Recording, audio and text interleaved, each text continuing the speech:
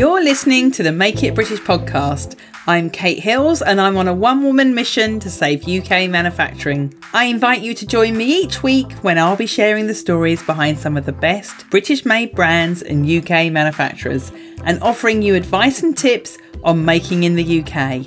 So let's get on with today's show.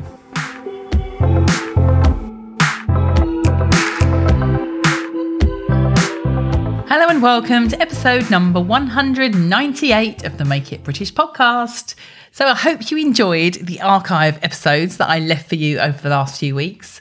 I took a bit of time out from recording and I have to say I've completely got out of the practice of what it's like to actually record a podcast. So today's episode might be a little bit iffy. But anyway, welcome to episode 198. Just 3 episodes to go till we get to the big 200. I can't believe it. So 200 episodes, that will be the end of series 3 and then I'll be starting on series 4. Going to take a little bit of a break between the two just to get some ideas together about what I can bring you that's a little bit new and different when we launch the new series. Anyway, on to today's episode, and I'm going to answer one of those questions that I get asked a lot, seems to be happening more than ever at the moment, which is how long does it take to launch a new product? Or how long does it take to launch a new range of products? Of course, it would be a very short podcast if I gave you the real answer, which is how long is a piece of string? So what I'm going to do instead is break it down for you according to what the various different factors are, which can affect how long it does actually take to launch something. So the first variable that you need to take into account when you ask the question, how long does it take to launch a new product, is what is the product? So what the product is can have a massive impact on how long it's actually going to take. The more unique the product is, the more work that needs to be done in its development in terms of prototyping and sampling it, the longer it's going to take than if it's something that is readily available, particularly if it's something that you white label from a manufacturer. And by white label, I mean you take an existing product that the manufacturer already makes and you just apply your labels and branding to it. So it's obviously much, much quicker doing something like that than it is making something totally bespoke from scratch. And that's why there's such big business in branding blank t-shirts, because the printers will hold stock of plain blank white t-shirts and you just have to get print done. That's obviously much quicker than if you had to source the fabric, cut the pattern, make the t-shirt and then do the printing. So that gives you like a basic example, but in terms of what the product actually is can have the biggest impact. Number 2 is how many products you actually want to develop. So if it's a range of products, it may take longer. For instance, if the collection of products that you're producing spans across several different categories and requires several different manufacturers to make it, that's going to take a lot more time and effort and be more complex than if it's just one manufacturer and a few products from that same manufacturer. So how many products are in the range is the second variable according to how long it will take. Number 3 is where you're actually manufacturing it. Of course, if you're making it in the UK, it's going to be quicker than if you've got to get it sent overseas. However, it totally depends again on who the manufacturers are and how busy they are. It totally depends on their workload. So you may have a manufacturer who'll quote you 2 weeks lead time at one time of year, but another time of year, they'll quote you 10 or 12. But as a general rule of thumb, if they're based in the UK, they're going to be quicker than overseas. You would hope anyway. But just because they are based in the UK doesn't mean they can turn it round yesterday, because there's lots of other things you need to put in place before you actually place the order for production with the manufacturer. So that brings me on to number 3, which is it depends where the raw materials are coming from, how easy they are to find, whether the raw materials are made in the UK. So if you're sourcing wool cloth from Yorkshire, no problem. Great, it's made locally. Going to be much easier than if you're importing silk from China or India, for example. And it also depends on what your experience is in sourcing raw materials, whether you know where the raw materials are available and how long it takes you to find the raw materials and the components that you need. If anything, that's what takes the most amount of time when you're developing a new product. If you're developing it from scratch, is actually sourcing the raw materials and the components. The actual manufacturing part, once you've got everything in place, all the raw materials, and you had the prototypes and you've signed them off, the actual making of it is really short. It's the finding all the raw materials that can take time. So again, that variable is, what are the raw materials in that product and where are they coming from and how easy are they to find?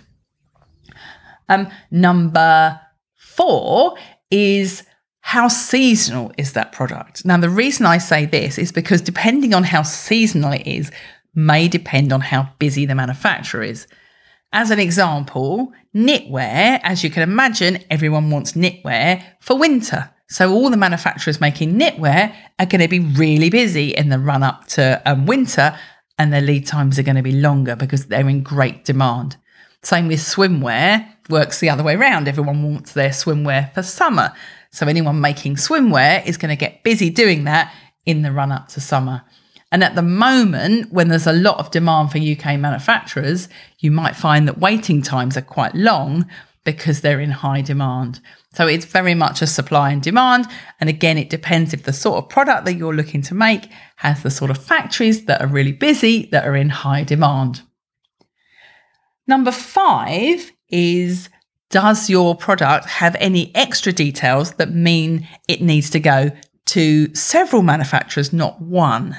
So what do I mean by that? So say if you are making a product where your raw materials are printed and they've got to be printed before they can go to the manufacturer, or you are making your t-shirt from scratch and you've got to have the t-shirt made in a factory that's doing the sewing and you're having the printing done somewhere else. So the logistics of arranging all that adds extra complexity as well. So that will also add on the extra bit of time that it takes to work out the logistics of all of that and make sure that all works together as well. So any additional work that needs to be done outside of the normal manufacturing. The next factor that can affect how long it will take to launch a new product is packaging. So if you haven't organised all of your packaging and your labels and everything like that, then factories won't go into production and start making your products. So there could be a potential delay if you haven't ordered your packaging. So all of these things you need to have in place before you can launch your product.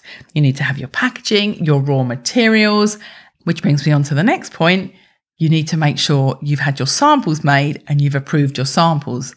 So again, depends on what the product is, how long it's going to take to get the samples right. If it's a fitted product, you've got to build in the time that it's going to take to arrange for fit models to try things on, for you to give feedback to whoever's made the pattern, to make the amendments on the pattern. All of that can take time, all the toing and froing. I remember when I was developing swimwear for Debenhams, the amount of time it would take them to get the fit right, going backwards and forwards, was a lot longer than the actual time it took them to actually make the product. It was the time that it took to do all the fitting and getting the samples perfectly spot on before we approved it to go into production. So when someone says, how long does it take to launch a new product? Well, that can totally depend on whether the sample is right first time and how many samples it takes to get it right, because each one of those samples will take time. So that then brings me on to the next point, which is really important, which is, how quickly are you making decisions when you receive a sample or a raw material or a question from a manufacturer? Because if you're not making decisions quickly, that is going to slow down the whole process. So if you want to launch something really quickly, you need to make decisions really quickly. You need to respond to manufacturers' queries straight away as soon as you get them. So if you're sitting around umming and ahhing about, I'm not quite sure whether I like that colour, or maybe I'll go for this colour, and you sit on it for 3 weeks, well, then nothing's going to happen, and you may actually miss your printing spot with the printers, your production spot with the manufacturers. So making quick decisions can really speed up the process and the amount of time it takes to launch a new product. And the next thing that follows on from that is, how much time are you spending working on this project? So if you're going to just hope to hand it over to someone else to manage it, it may take a lot longer, especially if you have to outsource all the different parts. Maybe you've got to outsource the designing, certainly probably outsourcing the manufacturing, all these different things. You've got to fit in with everyone else's schedules, and that can take time. And how much of your time are you spending working on this project and getting everything moving and chasing all these people and getting all the moving parts together? Things can really stretch out if you're not project managing it all properly and if you're not working on it full time. I also find that people do woefully underestimate how long everything will take, underestimate how long their own time it will take to do something and how long it might take a manufacturer to do something. I also find that manufacturers also, in trying to please people, will give a shorter date than it's really going to take. So whatever date a manufacturer gives you, add on quite a bit of a buffer, because everything always takes a little bit longer than you think. So in summary then, to answer my own question, which is how long does it take to launch a product, there are absolutely no hard and fast rules. A manufacturer might quote you 4 weeks for the production from the approval of the pre-production sample and receipt of your order, but that's only at the point that they've got all of your raw materials and your packaging ready to go. So if you're launching a new product, there's quite a few different steps you need to take before you get to the point where you can order from a manufacturer. So those raw materials, the packaging, the design, the sampling. Oh, but it's all so worth it in the end.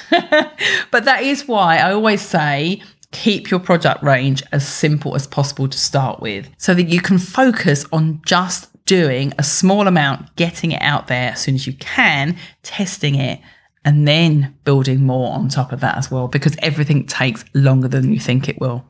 Now, to give you a second answer, which is probably more like the answer you want to hear, how long does it actually take to launch a new product? In my experience, it can be anything, if you're starting from scratch, from around 6 months to 18 months. And that totally depends on the variables that I've just mentioned just now. So I hope that's helped. I hope that hasn't put you off. If you are thinking of launching something new, I'd love to be able to help you if you are. I've just opened the doors again for my Manufacturing Made Easy program for people that want to develop profitable UK-made products. So if you want to find out more about that, go to katehills.co.uk/apply and you'll find all the details. Then I'll be back in the next episode with another solo show, and then, drum roll, we have episode 200 of the Make It British podcast. Not quite sure what I'm going to do for that yet. If you've got any ideas, drop me an email. So thank you ever so much for listening, as always, and I will speak to you next week. Bye. Thank you for listening to this episode of the Make It British podcast. I make an episode every Tuesday and Friday, plus there are bonus episodes occasionally. So make sure you subscribe in your favourite podcast app. And if you're looking to find British made brands or UK manufacturers, check out the directory on the Make It British website, which you can find at makeitbritish.co.uk/directory. Thank you for listening. Bye bye.